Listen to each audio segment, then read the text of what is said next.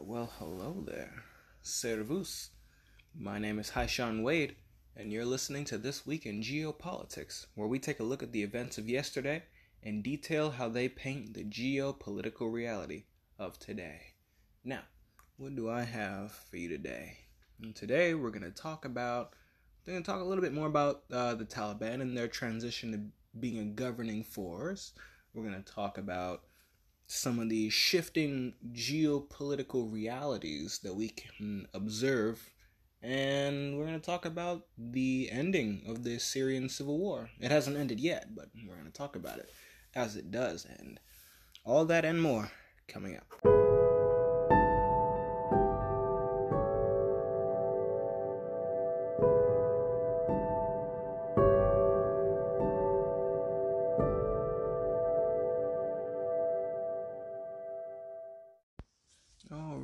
All right. Let's get into the rapid fire news.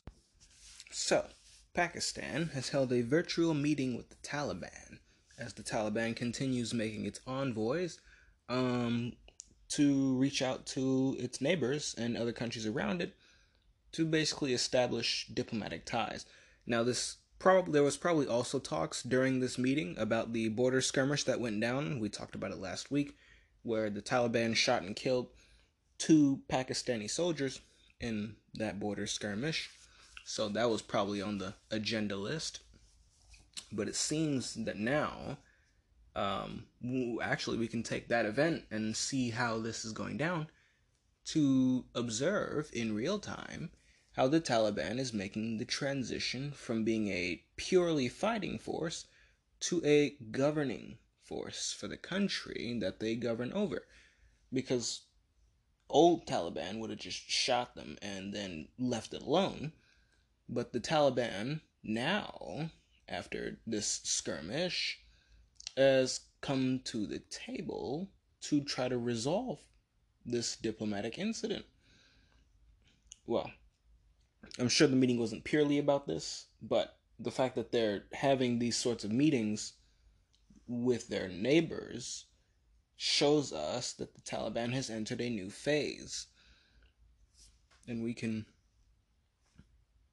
what more can you say? You can just observe this in real time, and it's very interesting to say the least. Because again, Taliban 2 years ago, these Pakistani soldiers shot, and it would never be brought up again. But, as a matter of fact, they'd never talk again about it. The Pakistanis would hold all the cards. Now, you have a Taliban who is probably the most well-armed state in the Middle East right now. As of right now, they are probably the most well-armed, most battle-hardened state in the Middle East right now. So, what we look for now is not their ability to fight, but their ability to govern and their ability to gain popular consent to that governance. We're seeing resistance now because they're effectively being treated as a new government imposed on the people. But we may see that resistance dwindle over time, or at the very least become very insignificant. We could see it, and we probably will, now that I mention it. So, very, very interesting. And back to the point of them being the most well-armed state in the Middle East right now, there's talks of them selling weapons that they got acquired from all the stuff left around from the U.S. withdrawal, which I believe is yet another deliberate move to try to get us back in here, because our troops are still there. We said that the withdrawal was complete, but we still have thousands of troops there because they left thousands of citizens there because they pulled the troops out before the citizens, and they evacuated air bases and didn't tell anybody. So we're in a mess, but now the Taliban has all these toys. So what do they do with them? Well, first and foremost, they're going to use them probably to bolster the ranks of their army. Because now, what the Taliban has is a country. Not the countryside, not deserts and mountains. Well, they have those, but they're not relegated to deserts and mountains where barely anyone lives. Now they have a country. They have a population of just under 40 million people now. And there's talks now of all the mineral wealth that sits underneath those mountains that they've been camping out in all this time. And talk of developing it, which, cough cough, Belt and Road, anybody, the Taliban has a lot of cards right now that they didn't have just 6 months ago. They have a population pool now, lots of young people, which means lots of people that can conscript into their army, and they have all the equipment in the world to train and field that army. And when they are done, I mean, not even to mention the experience of the troops who would be doing the training of these people, their commanders, and their chain of command, which will probably be adapted towards the new form that their military is going to take. They are going to be a monster. They're going to be a monster in a couple years once they've fully integrated themselves into the country again, and once they've start exercising the full reins of their power and doing these things that I mentioned. And I can guarantee you that the military aspect of that is going to be top priority, as they're still pretty unstable right now. One, due to the resistance, and two, due to they were literally fighting other Afghanis a couple weeks ago. So you gotta establish a base, you gotta establish some trust among the people you were just shooting at. Maybe they don't necessarily trust you, but get them to accept the fact that you're in charge now. And that's the task the Taliban has to deal with. But give them 2, maybe 3 years. These issues won't necessarily be resolved by then, but the Taliban will probably be in a much more sturdy position. We'll really be talking about the Islamic Emirate then, and how they are the most powerful state there, minus Pakistan, who has nukes, and that's the kicker. Pakistan has nukes and a much larger population. So, well, actually, both of their neighbors have larger populations than them, but you're talking about the most well-armed state in the Middle East. There we go. That would be the more accurate. They're going to be the most well-armed state in the Middle East, because Iran and Pakistan are larger physically, larger demographically in terms of population. Iran has about double, Pakistan has almost triple the population of Afghanistan, and Pakistan has nukes, and Iran has they have the technical expertise to acquire a nuke when they get around to it. They're trying, but they have an Israel problem. But I don't see any of those neighbors, should things take a really, really bad turn for the worse, I don't see any of those neighbors being able to topple the Afghan regime in any way similar to what the United States did. And this is the same Taliban. This is the same governing body, technically speaking, the Taliban, who's in charge of Afghanistan. Give them a couple years. I don't see them being toppled by military force again for quite a while. And if so, it'll come from within, not from outside. So, very interesting developments in Afghanistan itself. And due to the stronger nature of its neighbors, and Russia has superimposed itself onto Afghanistan's entire northern border with Turkmenistan, Uzbekistan, and Tajikistan, Afghanis aren't going to be fighting the Russians again, but the Russians aren't going to be fighting the Afghans again either. They can't fight China, so they're stuck where they are, but it's mutual. They can't move out, but no one can move in. That's going to be the situation, and just probably we're going to start seeing that develop in a couple months as they really start to get a grip over their country. And that'll be something to watch out for. That we could, effectively they'll either be the Switzerland in terms of men with guns in the mountains, or they'll be the Prussia of the Middle East, where you just can't beat them. Or I guess Israel would technically take that cake when they. We'll find some sort of analogy for them, but that is the Taliban. Our weekly Taliban update and some things to keep our eyes out for, and as we try to take everything let me get my English back together, as we try to take everything into account that we can, like all those weapons they have and all that military experience they have from fighting an insurgency for 20 years, and the fact that they have a country now. They're not fighting within the country, they have the country, and it's only a matter of time until they consolidate their hold. They're not going to have elections. But a new emirate has appeared in the Middle East once again. So now, with our weekly Taliban update done, we'll move on to the Japanese Prime Minister, Yoshihide Suga, who has declined to seek re-election in the upcoming elections in Japan, sparking a race of multiple candidates from multiple parties to try to fill the gap he's going to be leaving behind. And what this shows me, given the context of where Japan is and the things going on around it, is Japan may just be at a bit of a crossroads right now, where they have to choose. Will they amend relations with China? That's a possibility. Will they double down on United States?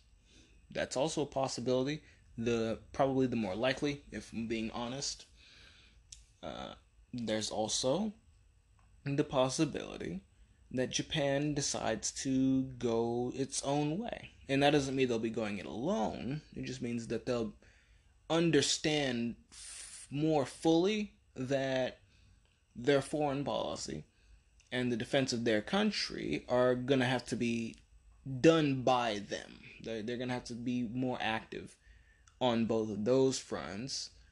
And we've seen them move in that direction for a while now. I remember that they amended their constitution so that the whole they can't have offensive war was amended so that they could technically have an offensive war, but in the defense of an ally. All right, so they can't declare war, but they can send troops to aid an ally should their ally be at war, which raises the question, who are Japan's allies? And the answer to that question is whoever the hell the Japanese want. I make the joke the North Koreans could be an ally if the Japanese decided that they were, and all they'd have to do is say that the North Koreans were their ally, and boom, you have Japanese troops in North Korea for whatever reason, assuming the North Koreans were okay with that. But major loophole that has been added to this constitution, but more likely it'll be applied for countries like I wouldn't say South Korea unless things got really, really bad and there was a whole Sino-North Korean blitzkrieg across the DMZ into South Korea. Then I would see them sending troops to aid South Korea. South Korea and Japan don't really like each other, so I more likely see the Japanese utilizing that loophole in their constitution that they've created to send troops to Taiwan and naval assets to Taiwan in the event that China makes their move, which I'm of the firm belief that the Chinese will make their move when they feel that they are ready. It'll be loud, it'll be fast, it'll be stunning, and as far as I can gauge right now, it's not going to be stopped. It can't be stopped. And I use can't in the context of the Chinese will use every trick in the book to muddy the waters, to buy them time to take the island. They will use civilians. They will use all the dirty tricks They'll use their navy. They'll use overwhelming air superiority. They will bomb kids. They will send in the dogs. They'll send their envoys out and say, "We actually just want peace. Please, please, if you would talk with me for about let's see, 48 hours. Does 48 hours sound good to you? How about we talk for 48 hours? You know, just you and me." And they'll do it. They'll do everything they can. It'll be like the Japanese attack on Pearl Harbor, where they just evaded. They went radio silent. They evaded all detection. They were negotiating with the Americans on how to resolve the tensions right up until they bombed the harbor. The Chinese will probably do the same, except they will have to cross a much shorter distance, which means they can bring many more assets to bear. Taiwan will fall to China. Right? It's just a matter of how difficult can the Taiwanese and their neighbors and potentially the United States, that's the direction it seems like people are desperate for us to head in.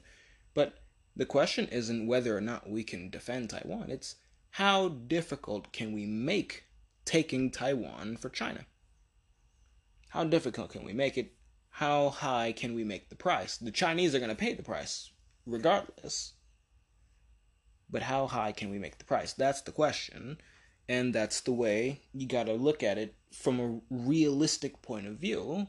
Because, like I said, if this was Cuba and the United States, no one would question whether or not the United States could take Cuba if it really wanted to. So we apply that same logic with China, who now has a massive navy that is still getting larger. Taiwan will fall. But we're talking about Japan. And I guess all that context does help when I say Japan is at a crossroads, because these are the things the new prime minister is going to have to deal with.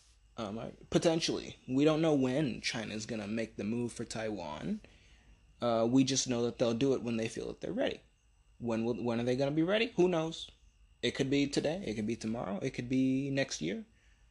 But it's something that's going to be looming over every Japanese prime minister before, during, and after it happens. So this is just one of the things that the new prime minister, whoever he or potentially she, I'm pretty sure I saw some female candidates up there, whoever they may be, they're likely going to have to deal with this, or at the very least the lead up to the impending Taiwan crisis. They're going to have to deal with that. They're going to have to deal with the reality that Russia and China are on track to become formal allies.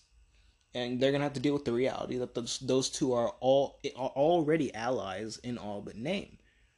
They're going to have to deal with that reality.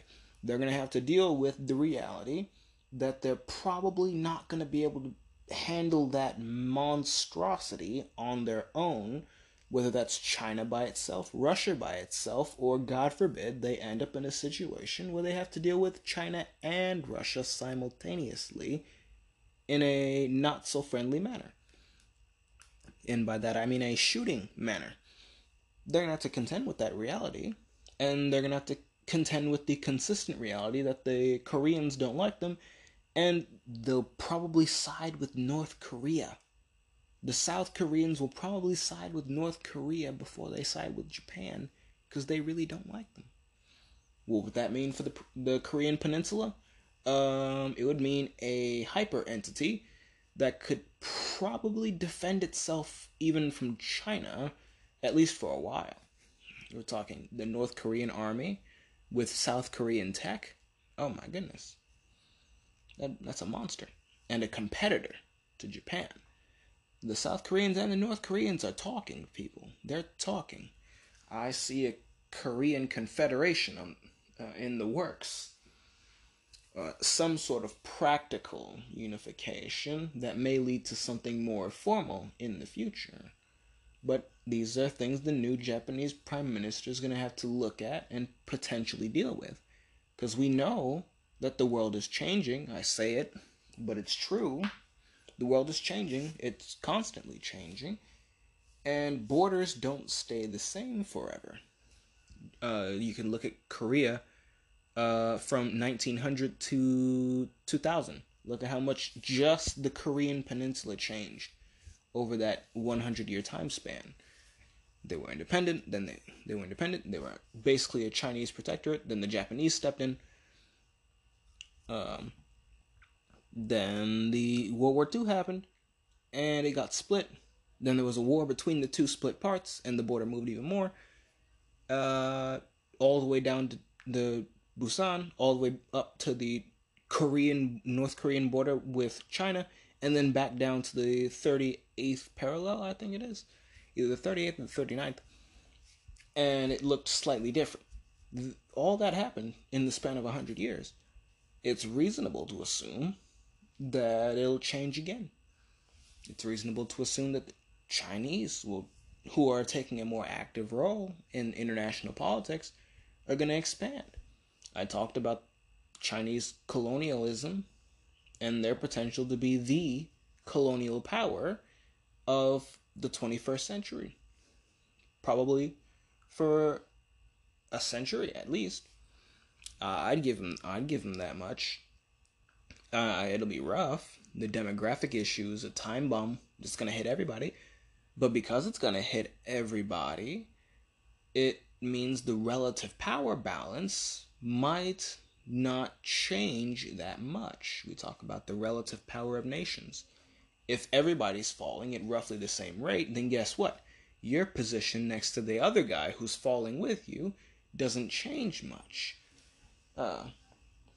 So that's something to take into account as well when we talk about those demographics and the impending inversion of demographics,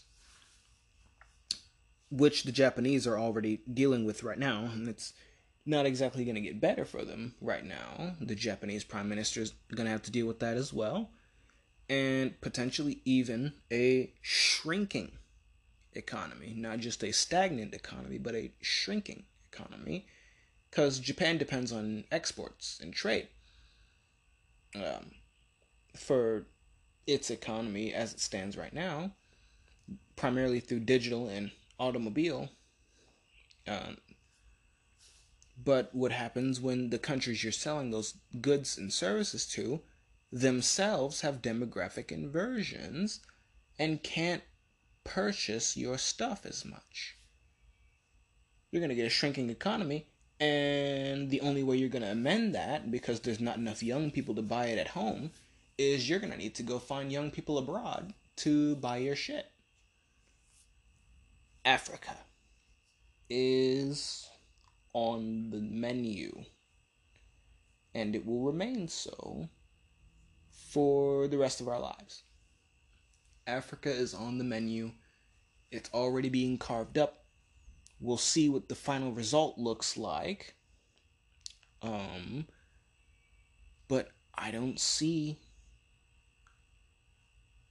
Japan just sitting idly by while these things happen. I talked about the three options they had. They go with China, they go with America, they go their own way. There's technically a fourth option, which is that they pull back and sort of go into the isolation that they were in during the 1800s prior to America showing up at their doorstep and the Europeans. But that's the lesser option that I feel. It's there, but I don't feel that the economic and demographic pressures are going to push them in that direction. It's more likely that they'll try to pull a China and grab some colonies in Africa. I mean, they have the Navy to do it. They have friends. I mean, if need be, the Japanese Navy could sail all the way around Indonesia to a port in Australia, sail along the Australian coastline, and then sail all the way up around Indonesia the other way to get to India's islands on the Andaman, which sits right on the outside of the Malacca Straits.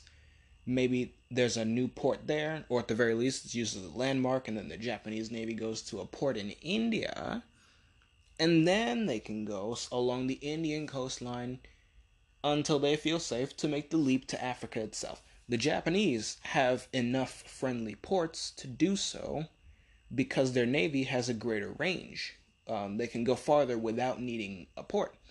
The Chinese Navy doesn't have the luxury of that range, but they have more friendly ports, courtesy of the String of Pearls. So both of them have the potential to get there. China's already there. Will Japan make that move too? India doesn't need to, but they might, just out of competition. Although I think that would be them overstretching a bit, because they have to compete in the Himalayas, in the Middle East. They're gonna have to compete in Southeast Asia and Indochina. Much more closer to home are India's primary fields of competition with China. So I don't necessarily see them playing around in Africa when the Chinese are pressing them effectively at their border.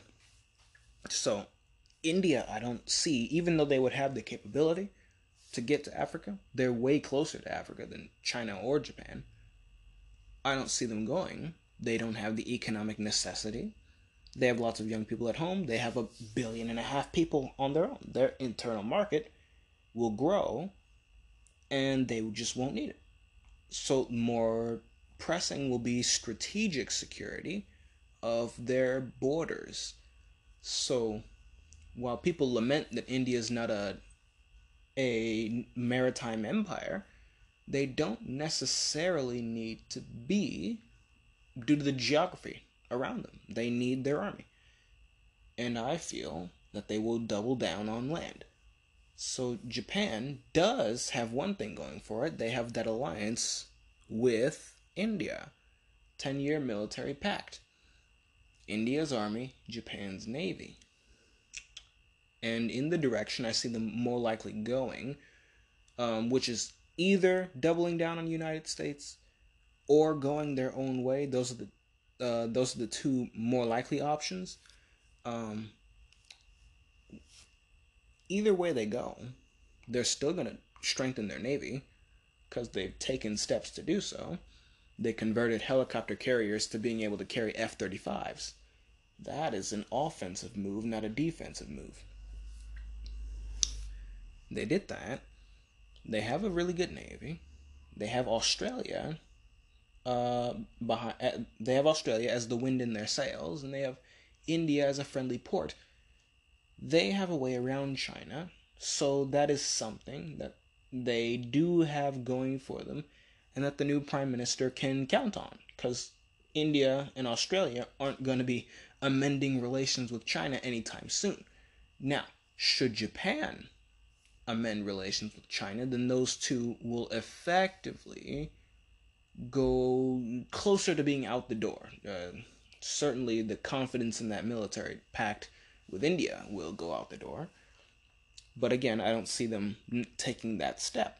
They've taken many more steps in the other directions, but it's there, just not likely.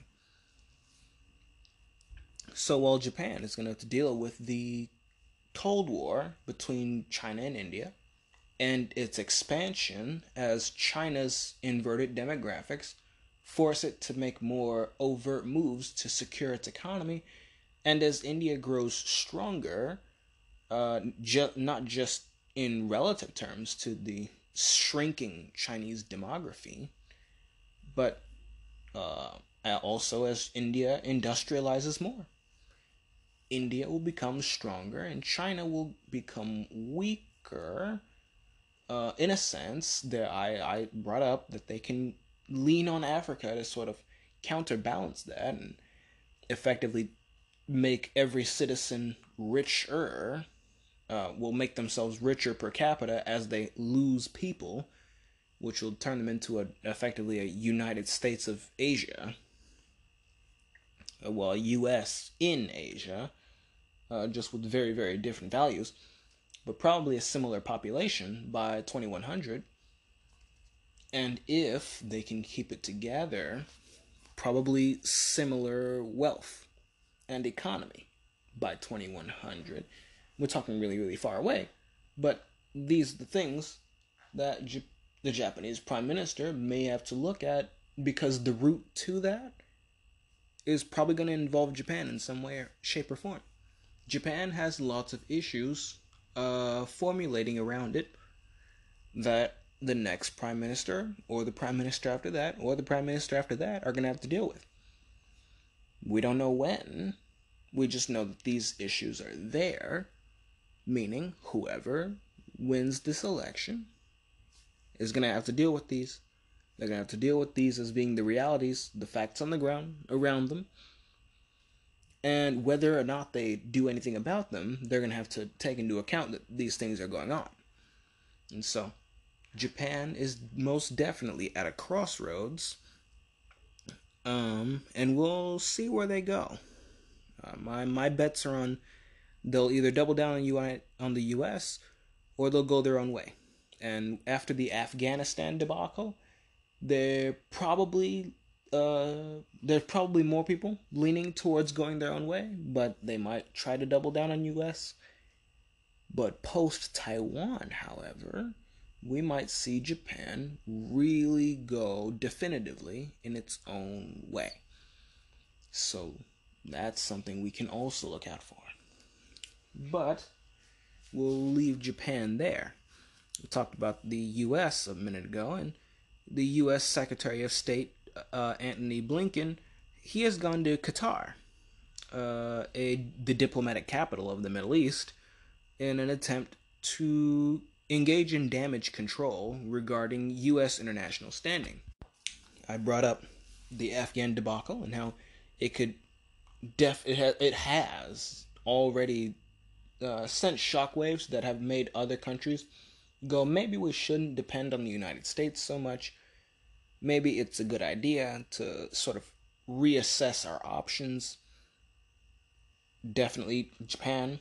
Japan might still have more faith than a lot of other countries, but major shockwave, major catastrophe with regards to international standing and prestige, which he's trying to amend. There's this scramble of people trying to reassure the allies that we're going to be there, we're going to defend you, we're not going to leave you behind like we did Afghanistan. Some of them are going okay, a lot of them aren't but really buying it, but they're saying okay anyway. It's a mess. And I keep saying it, but we're in some pretty rough straits right now. And given my own political affiliations, I just sit back and watch it, because I'm not overly invested in whether or not we're allied with Afghanistan. I'm not overly invested in who wins Afghanistan's civil war. Because it's their civil war, not ours, and we don't have a place there. So I'm just here watching everyone else obsess about someone else's civil war. It's very interesting, I'll just say that. It's a very interesting experience. You should try it sometime. But he's gone. Blinken has gone to Qatar. Qatar becomes more important with regards to diplomacy in the region by the second. And that was another development we can observe in real time, the growing importance of Qatar as the diplomatic capital of the Middle East. I joked about it, but it's true. That's what they're becoming. And it's very interesting to see this new order descending onto the Middle East. And there's even one more big one happening, and we'll talk about that in a minute, that being the end of the Syrian civil war. So, lots of changes that are really shaking up how the Middle East is looking. We used to look at it with content. We didn't even want to pay attention. Or at the very least, I know I didn't. Now I can't stop looking.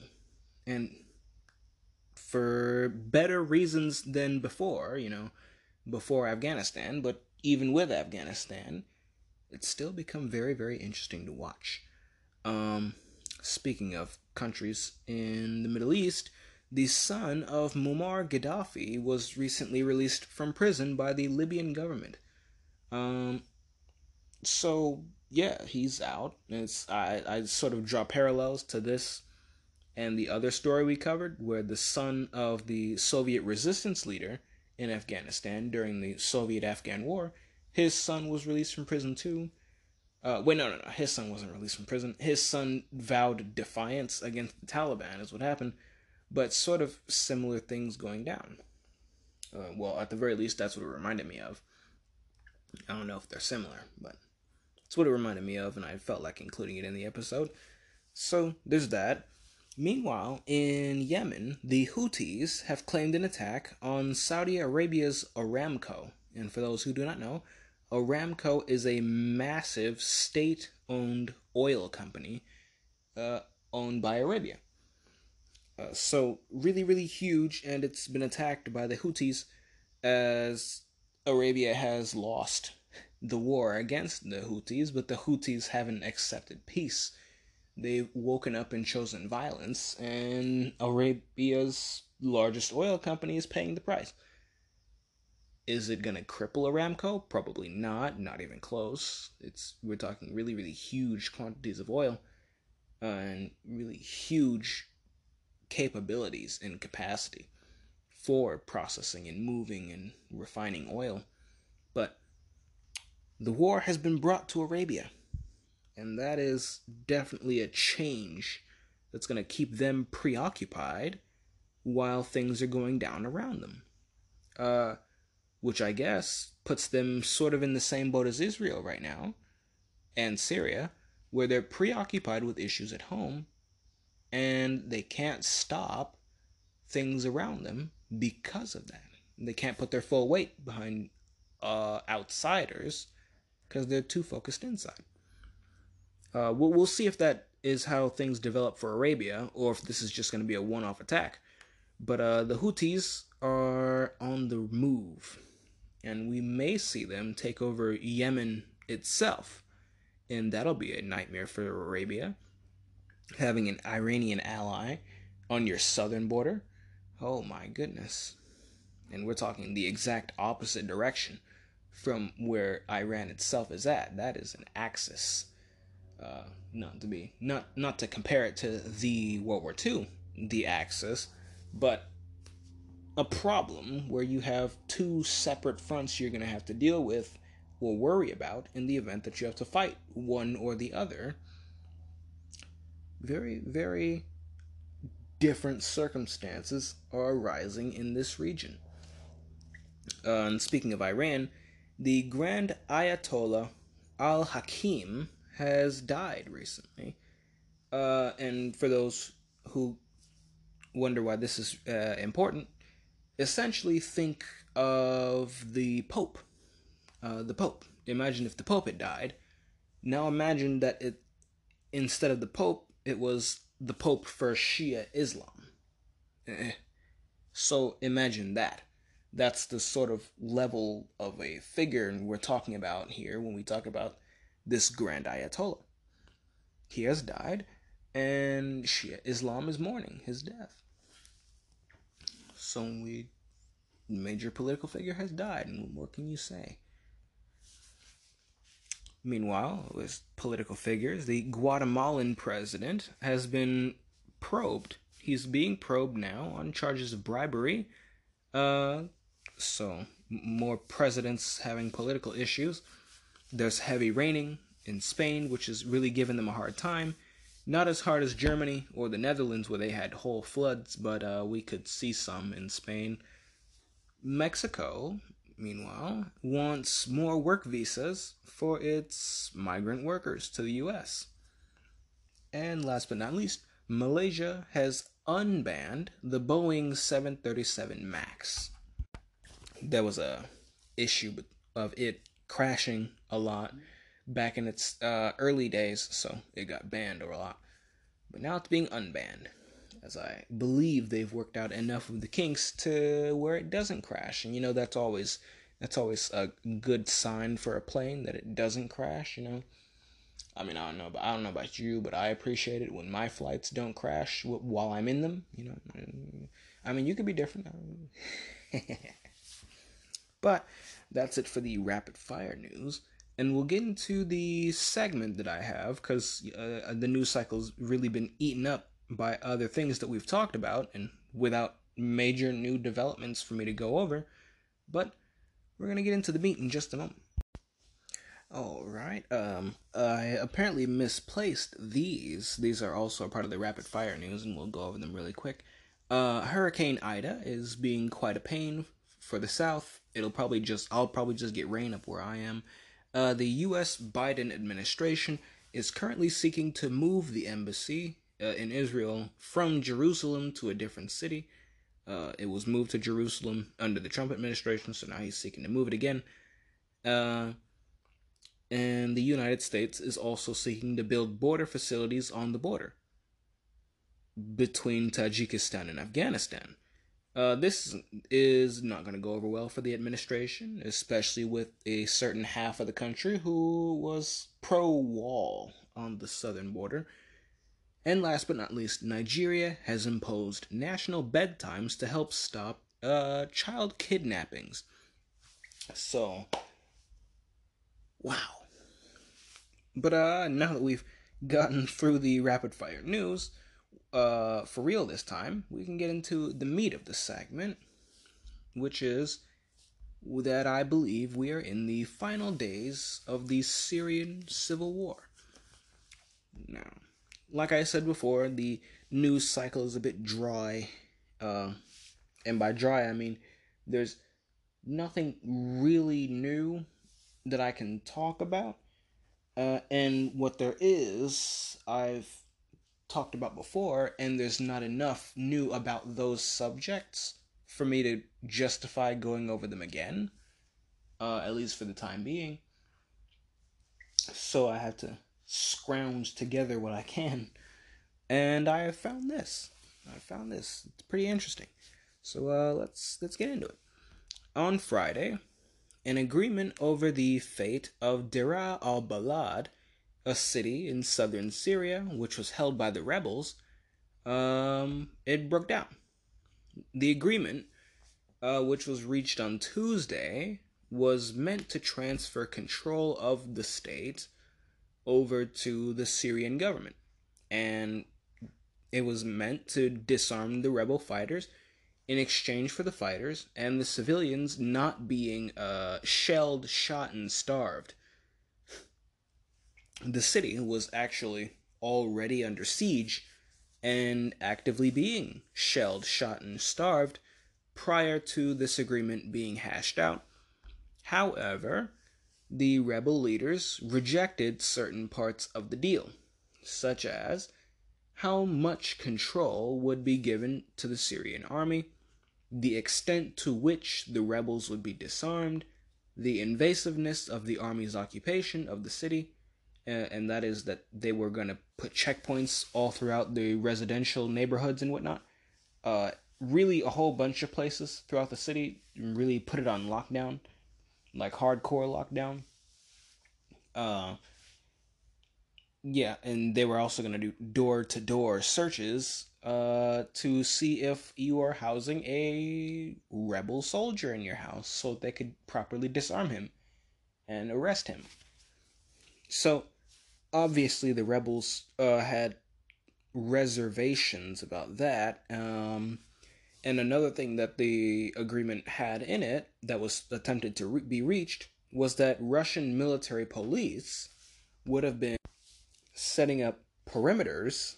A perimeter. They would have set up a perimeter around the city to counter the Iranian militias, who were also a major part of the besieging force. Now, the rebels within the city said no to these conditions for pretty clear reasons. They said no to the conditions of their surrender, and the deal fell apart on Friday. And now they're being, shelled, shot, and starved. Now, this story is eventful on its own, but it does highlight a good number of developments that I would have and covered and I would like to go over, and a good number of developments that sort of highlight what I mean when I say a new order is descending on the Middle East. So, the first and most obvious thing that I've observed from this situation is that the Syrian government is well and truly on their way towards putting the country back together, which will mean the end of yet another conflict in the Middle East. We saw the end of the war between the Taliban, or the Islamic Emirate, I should say, of Afghanistan, and the Islamic Republic of Afghanistan. That civil war ended in the Emirates' victory. We've seen conflict break out between Israel and Palestine, but we're also witnessing the ending, probably, of the civil war in Yemen. That remains to be seen, though. But I think it's coming to a close. I don't have as much of an insight on that one as I do with these other conflicts, but we've seen the end of that. We've seen the end of Israel's effective ability to do the sorts of precise strikes on Iran that they were able to do before. They were bogged down with the fighting in Palestine. Now their attention is being drawn decidedly elsewhere right now, for the obvious reason that the Palestinians are inside of Israel. But two major developments. We've seen the US start really pulling out, which is leaving the Middle East to assert a new order on its own. And I would say probably a more natural one. We're seeing Iran really, really emerge as this dominant power here in the Middle East, a new Persia. And that's number one. All right. And we're going to see the end of the Syrian civil war, and it will be yet another side. It'll be yet another victory, technical, for the Iranians who have backed the winning side. And it'll definitely earn them a friend. But this end of this conflict means more stability. The end of these conflicts means stability. Every time a war ends in the Middle East, you're going to get stability, which means you're going to get governance and probably development, probably cooperation, maybe war between two, fully coordinated states. But you're going to get stability. You're going to get greater sense of stability, which is probably going to bring with it a number of benefits that we probably didn't expect we could ever see out of the Middle East. And we'll see how things develop moving forward. But that's sort of the main theme that we should focus on as these conflicts come to a close. These forever wars, I should say. Afghanistan closes. The Taliban's in control. There's no more cocaine coming out of Afghanistan. They shut the poppy fields down. Syrian civil war coming to a close. Probably going to be very crucial in Russia's anchor in the Middle East, having an ally there that they can basically pivot to any other direction in the Middle East should they feel it necessary. I don't think they'll feel it necessary for quite some time. They have other issues to attend to. But Syria's existence, under the leadership of the Syrian government, Assad's government, means Russia and Iran have a stronger force and presence in the Middle East. So there's that. Which I guess I'll segue into the second development from this situation, which is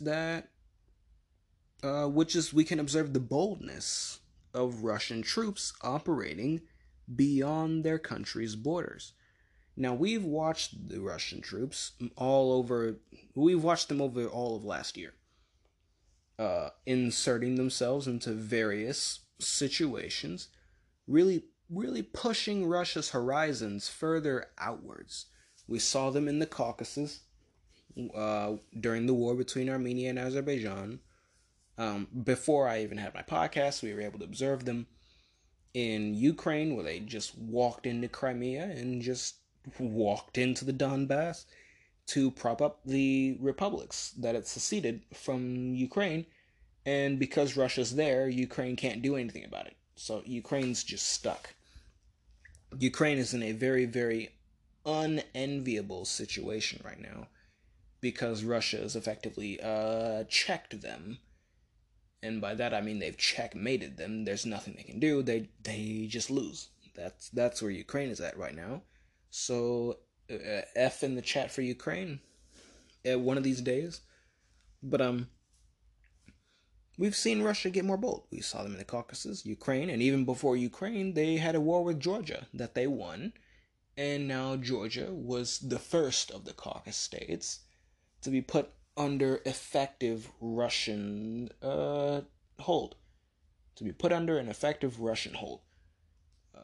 So the first acquisition, the trying to get my words together.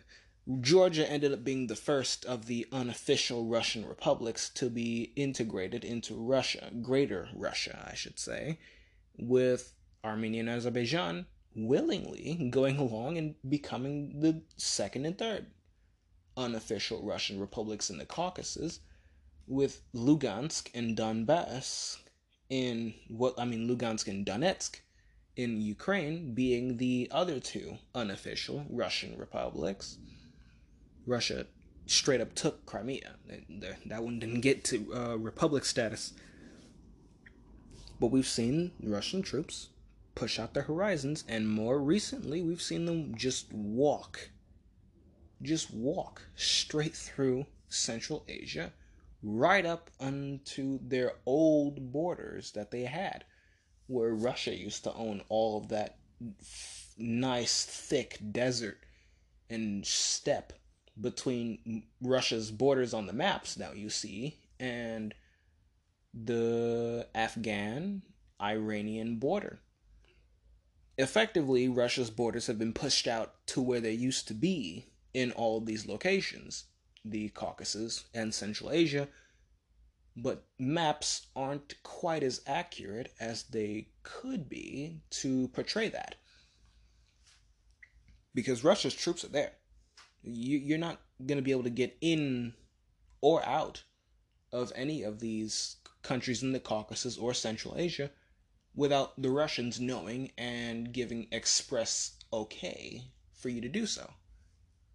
Now, what do you call it when another country imposes their controls over your border? Well, you call that being annexed.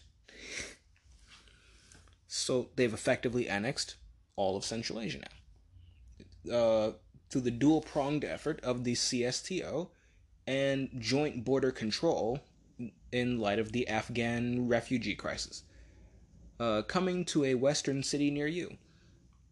So we've seen the Russian troops get bolder and bolder in their operational capabilities beyond Russia's borders. Well, I guess as they've extended Russia's de facto borders further out, we've seen them do this with stunning success. I gotta keep saying it. Very stunning success. Pushing Russia's horizons out further. But let's also look at who those Russian troops had agreed to protect the rebels from in this situation in Syria. Because remember, the Russian troops in Syria wanted to set up a perimeter to keep out a certain group of people. Who were those people? They were Iranian militias, which leads us to development number 3. Syria is a core part of the Iranian sphere of influence, which I guess just means Syria has some really powerful and really helpful friends.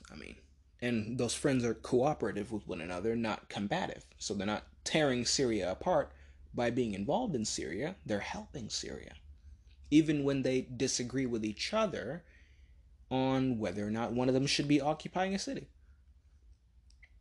Even in that situation, you have still Russia and Iran working together to help Syria. That's what you call allies. That's what you call being a part of a sphere of influence. Now, as far as Russia's involvement here, I would say it's more of the Russians guarantee Syria's independence because it's helpful for Russia that Syria be an independent state. And Iran also serves the same purpose, but with greater perks. Really think about it. Iranian militias moving through Syrian land, unopposed by the Syrian government, and they're moving through to fight and put down a rebellion against the Syrian government it was perpetrated by other Syrians. And the Iranian militias are coming in, putting down this rebellion in order to maintain a pro-Iranian and pro-Russian government in Syria. Really digest that. I mean, folks,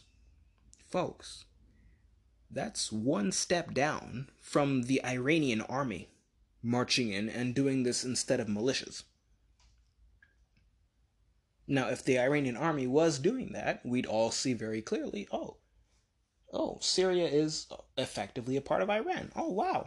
They're a part of Iran's sphere of influence. The Iranians can just do that. Oh, wow.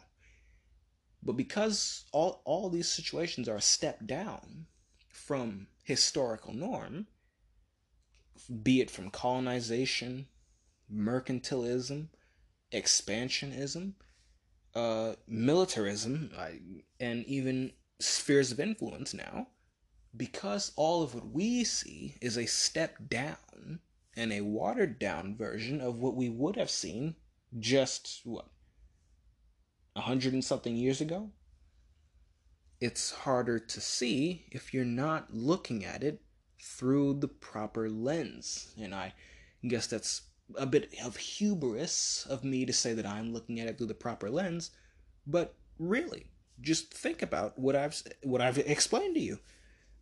Iranian militias moving through Syrian land, unopposed by the Syrian government, to fight and put down a rebellion of other Syrians to maintain the pro-Iranian government in Syria.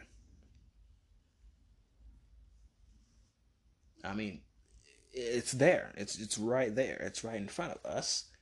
So, I mean, I saw it. It's there. I saw it before this happened. So clearly I'm doing something right, I'm just doing something right, But honestly, what else could you call that other than being a part of someone else's sphere of influence? It's very, very interesting, to say the least. Now, the elephant in the room here is that the influence Iran has in Syria is curbed greatly by, and it's even restricted by, the Russian presence. But again, I see it as more being Russia guaranteeing Syria's independence rather than Russia just having free reign over Syria, like Iran is closer to having at this point. So, whilst Russia's presence hinders and weakens Iran's influence in Syria just by giving Syria options in who it kisses up to, Russia's presence does not do this to the point of Iran being locked out. Instead, as I also mentioned, it's more of a cooperative overlapping of interests, because both of the Russians and the Syrians, both the Russians and the Iranians, even with their differences in how they believe things should go down, right up to the tactical and field battle level, they're still unified in the principle that we're going to help Syria. We're going to help Syria. We may disagree on how exactly we're going to help Syria, but we're in Syria, we're going to help Syria, and Syria is going to be not governed by someone who opposes us. So on that front, they're unified, and they're more than willing to cooperate, and they do. So this is a cooperative overlapping of interests. And all of this really lays out a picture that is forming. It's sort of like back in the old-timey days, back in the 1800s when they first invented the camera, where you take the picture and you'd have to take it to like a dark room to develop it. You have to take it to a dark room so it could develop. And it would take a while. Yeah, back in the day, it would take a while for these pictures to be exposed and develop so that you could see them. But bit by bit, it becomes clearer and clearer until you can see it. And what we're starting to see is this new order that is descending on the Middle East. And it is being developed and exposed right before our very eyes. And with it, as it settles into whatever it's going to be, I see at least a few years of relative peace coming to this very violent section of the world. And that's good for everybody. Yeah. What can you say? I know what I'll say. That is all I have for today. But I do hope you've enjoyed today's broadcast on my geopolitical podcast. We are observing the world changing in ways we didn't expect, but we also get to have fun watching it together. Now, I've been your host, Sean Wade, and you've been listening to This Week in Geopolitics. So until we meet again next Monday, servus.